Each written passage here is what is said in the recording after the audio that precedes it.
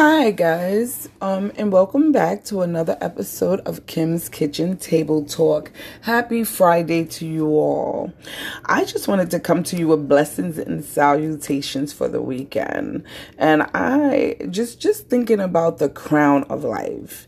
You know, with all these hard times, it seems like it will never end. But reassure you that it will, because we have a God. And blessed is the man who remains steadfast under trial.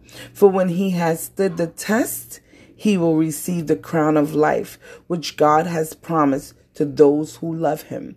That's James 1:12. When these hard times ever end, Lord, do you find yourself praying again and again to be relieved of the challenges of life? Yes, I do, Lord. And thank you for giving me breath this day, Lord. You might be struggling through grief, engaged in conflict with someone, or giving up on an addiction. All of those things are hard.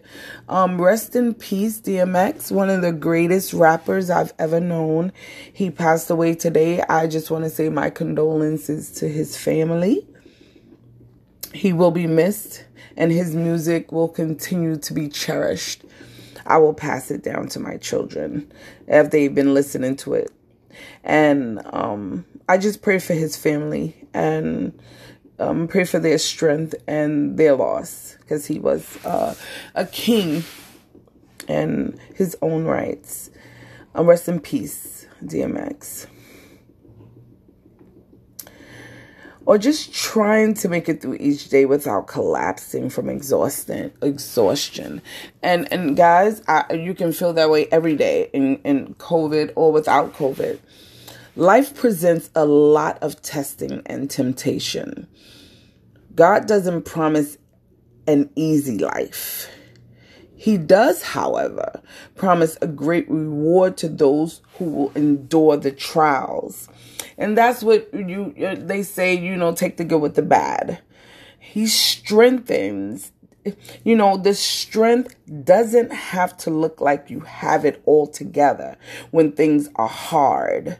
It doesn't. I mean, you can try to hide it, or you can, make believe. But, I mean, nobody has it all together all the time.